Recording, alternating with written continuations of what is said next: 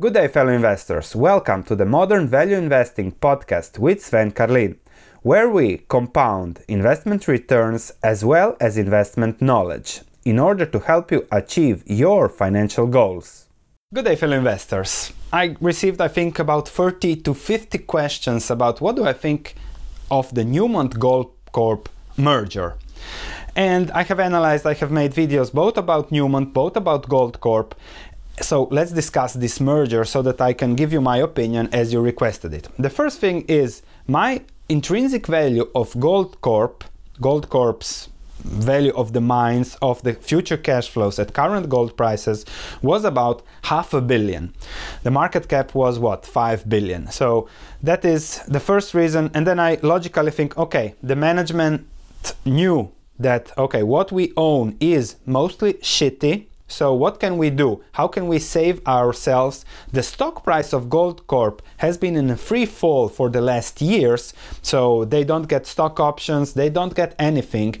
But if we merge with a big company like Newmont, then we have, again, stock options with a better company, with a better price, and Newmont had, let's say, better assets.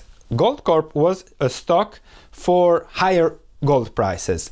And this movement from the management actually shows how investors get screwed with gold miners, because the focus of managers is on their own benefit, not on investors. 99% of the gold miners out there have their main focus on themselves, not on shareholders. Goldcorp was a levered play on gold prices. If gold prices would have increased significantly, the stock would have exploded. However, the investors that invested in Goldcorp with that notion in mind that Goldcorp is going to grow 20-20-20, 20% production, 20% lower cost, 20% expansion in resources, plus if gold prices would have gone up, as they did even a little bit over the last month, then they should have made really, really good. But the management failed to deliver. How to solve this situation, how to solve that the actual value of the company goes to $500,000, how can we take the management some advantage of what's going on? Shareholders could have always sold the stock. So how can we can make a merger, or we can be acquired by Newmont. And I'm very, very interested and curious to go perhaps one day, if I have the time, to read about the management options that were transferred from Goldcorp to Newmont, and how much money will the management make in this transaction. So screwing shareholders, first thing, or not even thinking about shareholders, is on top of Goldcorp's mind in this case, because okay, they, let's say, failed on their promises, because that was the news over the last time. On Newmont's side, now we had Barrick that acquired Randgold, so there was some excitement. Okay, the CEO has a bigger company, more mines, more ounces, more production. I'm probably getting rewarded for what I do. So if I do things, I'll get higher rewards, I get a bigger plane. There is no synergies between mines. If I listen to a Bloomberg interview from the Newmont CEO, he says they will have synergies with the head office, they will have synergies with the regional offices, and blah, blah, blah, like that. So there is no real synergies. It is mining.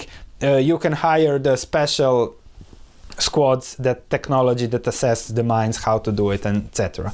What Newmont wanted is growth, as Barrick has merged with Randgold. So they wanted, we have to grow too, we have to be high at that ETF level, we have to do something to deserve a bigger plane, a bigger salary, a bigger parachute, more options, etc., etc. And the market hasn't rewarded Newmont for what they have been doing, because it's another stupid thing to do. So no value creation here. It's not an acquisition, it's not synergies, it's not anything.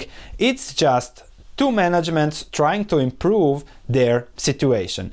And as I look over and over, as I looked through all the gold miners traded out there, I think I did more than 50 of them for my stock market research platform, see that there is really mostly overvalued miners and bad management with own interests. And I think the most important factor with this merger are own management's interest, and that's something you have to be very careful in the gold mining environment, in the gold environment, silver mining, and all other, let's say, commodities where it's very important to get equity, to grow, to have a good story, more important than the actual cash flows that you produce.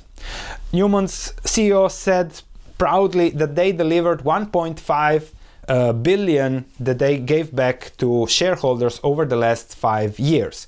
5 years, that's 300 million per year. For a risky miner in the gold industry, I would expect a 10% dividend, so return. So the value of Newmont for me should be 3 billion. That's it from a business perspective.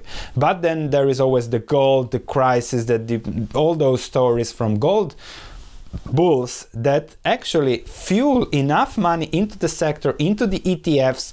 And the CEO also managed how important are ETFs when buying, selling. So those stories fuel ETFs and keep the market afloat. So it's a very risky situation, very dangerous market to invest in. If you want exposure to gold in a portfolio, after I looked at all the gold miners out there, 99% of the population that wants gold exposure should go simply with physical gold. Thanks for listening. If you have any comments, please let me know. If you enjoyed this podcast, please leave a 5-star review, as it means a lot to me. Thank you, and I'll be speaking to you in the next episode.